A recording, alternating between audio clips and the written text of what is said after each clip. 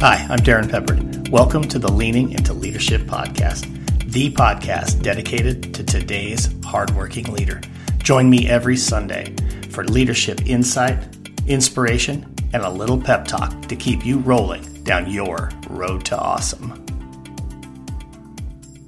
Hey everybody, welcome in for episode number 79 of the Leaning into Leadership podcast. And today, the final day of May, a month that we have spent focused on our aspiring, our new, and our rising leaders.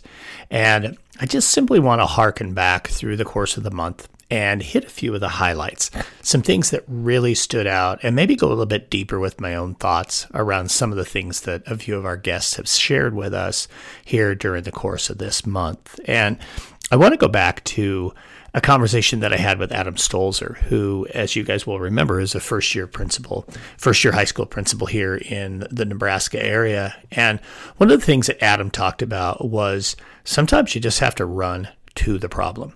You know, our flight or fight instinct kicks in pretty quickly and pretty easily. And it can be one of those things where we decide that in a tough situation, maybe we'll pull back from it. Maybe we'll move away from the situation, but not in Adam's case. What Adam was getting at when he said, hey, let's make sure we run to the problem is when we go right at a problem, when we meet it head on, we increase the likelihood that we address it in a successful manner. So run to the problems, folks. I think if you're one of those people who's stepping into a new leadership role and you're starting to think about what's going to happen when I have that first challenging situation, run to the problem, stay ahead of the problem.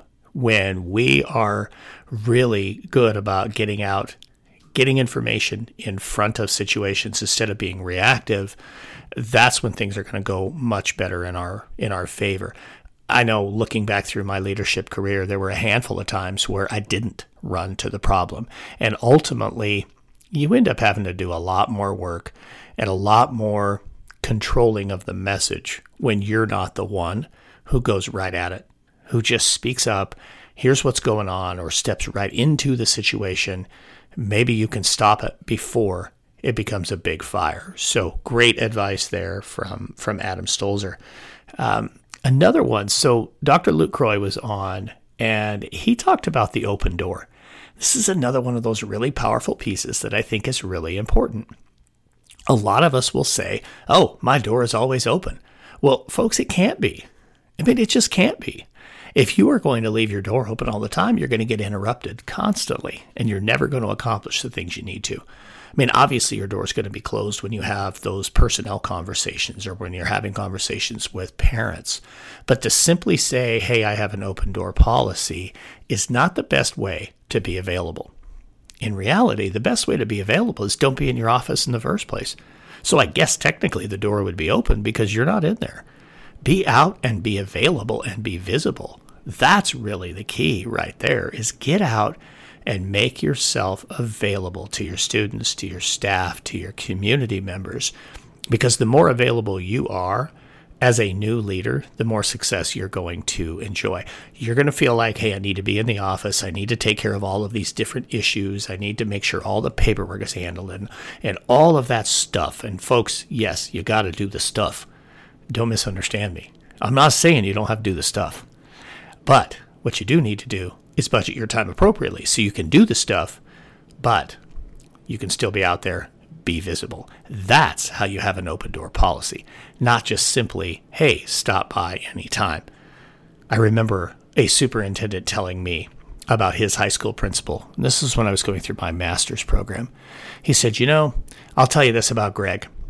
I can never find Greg when I go to the school. I go and I look in his office and Greg isn't there. And that tells me Greg is doing a great job. Don't let your boss find you in your office, because the more you're out and about, the more you're out in the action, supporting your teachers and supporting your students, the more successful your school is going to be.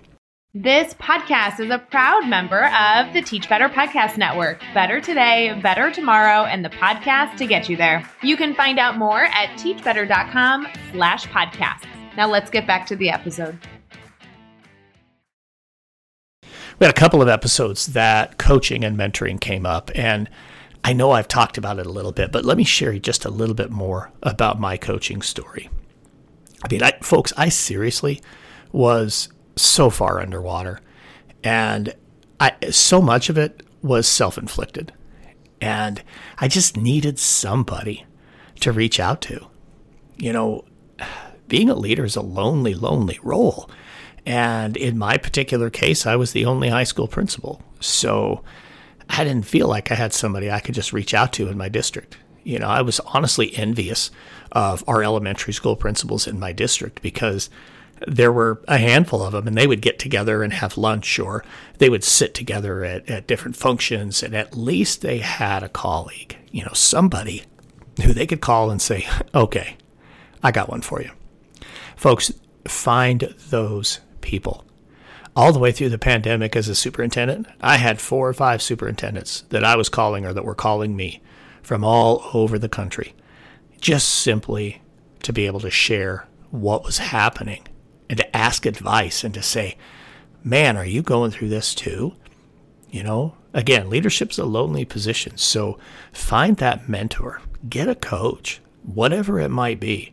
Honestly, if your district is willing to spend the money to get you a coach, get a coach. It is so valuable. I'm telling you, it changed my life. If I had never had Tom as my coach, I don't know where I would have ended up as a principal, but mercifully, he was that guy who pulled me out of the weeds and said, oh my God, dude, stop being a firefighter. You need to start being a leader. He was the one who provided that support. He was the one who provided that mentorship. He was the one that I could call and say, Tom, what in the world is going on here? And he could talk me off the ledge or help give me some advice. I mean, the best mentors, the best coaches are the ones who, they've got advice for you, but first they're going to ask you questions. They're going to ask you things like, what do you want to do here? Tell me what you're thinking. What are your options? How is that really going to play? That's what you want to have, folks. So if you're in one of those positions, you're a new or a rising leader, find a mentor, find a coach. It's a game changer, I'm telling you. I love the conversation that I had with Danny Bauer this month about have a plan. Just listening to Danny talk about his new book and about that 90-day plan and more importantly, the 91-day vision. Holy cow, how powerful was that episode? All of us have to have a plan. Every single one of us. And if we don't go in with a clear plan, odds are we're going to struggle. Now, you all know the quote from Mike Tyson. Everybody's got a plan until they get punched in the mouth. And that's right. So your plan better be really good. And your plan better have a lot of different facets to it. And you need to plan more than just plan A. It better have plan B in there too. Understand that not everything's going to go perfect. And you've got to be ready to zig or zag. And part of that is building a quality plan. And maybe the 5 buckets that Danny shared with us are not the 5 buckets you want to have for your plan. That's fine, as long as you have that clarity.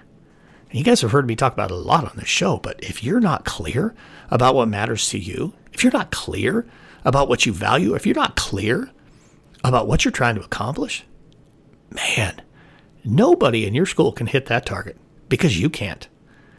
So use that planning, use that time to get clear and decide, how am I going to be intentional with my actions? How am I going to be intentional with my words? How am I going to be intentional with everything that I do so that it aligns with my plan and it aligns with my values? A couple of days ago, you got to hear a conversation with Dr. Rachel George, and just one piece I want to pull out of that conversation. So many good things in that conversation. Who knew being a wildland firefighter would prepare her so well to be a school leader? But the piece that I want to pull out of there that I thought was just so powerful was the conversation, the dialogue that Rachel and I had right at the very end, talking about, you got to go for it. You got to take a shot. You might be real happy, but that doesn't mean that there's not something out there that could potentially have an even bigger impact on your career, or that could give you an opportunity to have an even bigger impact on education.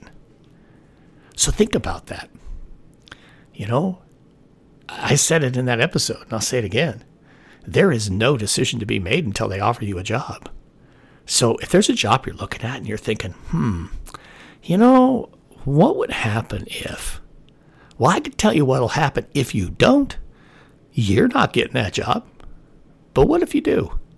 What if you put your name in the hat? All you're doing is looking to grow. All you're doing is looking to get better. All you're doing is looking at another possibility. Go for it. Don't be afraid. Take a risk. If that's what you want to model in your people, take risk. Then you got to do it yourself.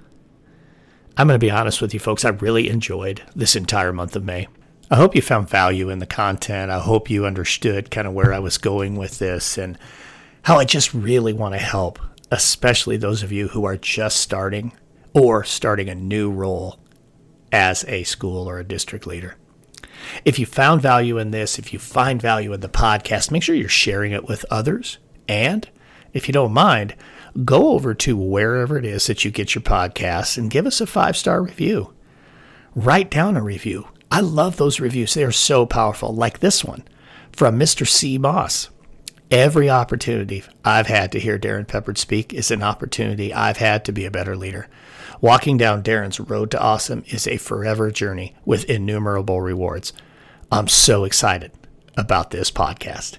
Thank you so much, Mr. C. Moss. I appreciate you. And folks, I appreciate all of you. I hope you have yourself an absolutely phenomenal rest of your week. And we'll see you again this Sunday. Thank you for listening to the Leaning into Leadership podcast, brought to you by Road to Awesome. Don't forget, click subscribe, give a review, and share this with somebody who might also enjoy leaning into leadership.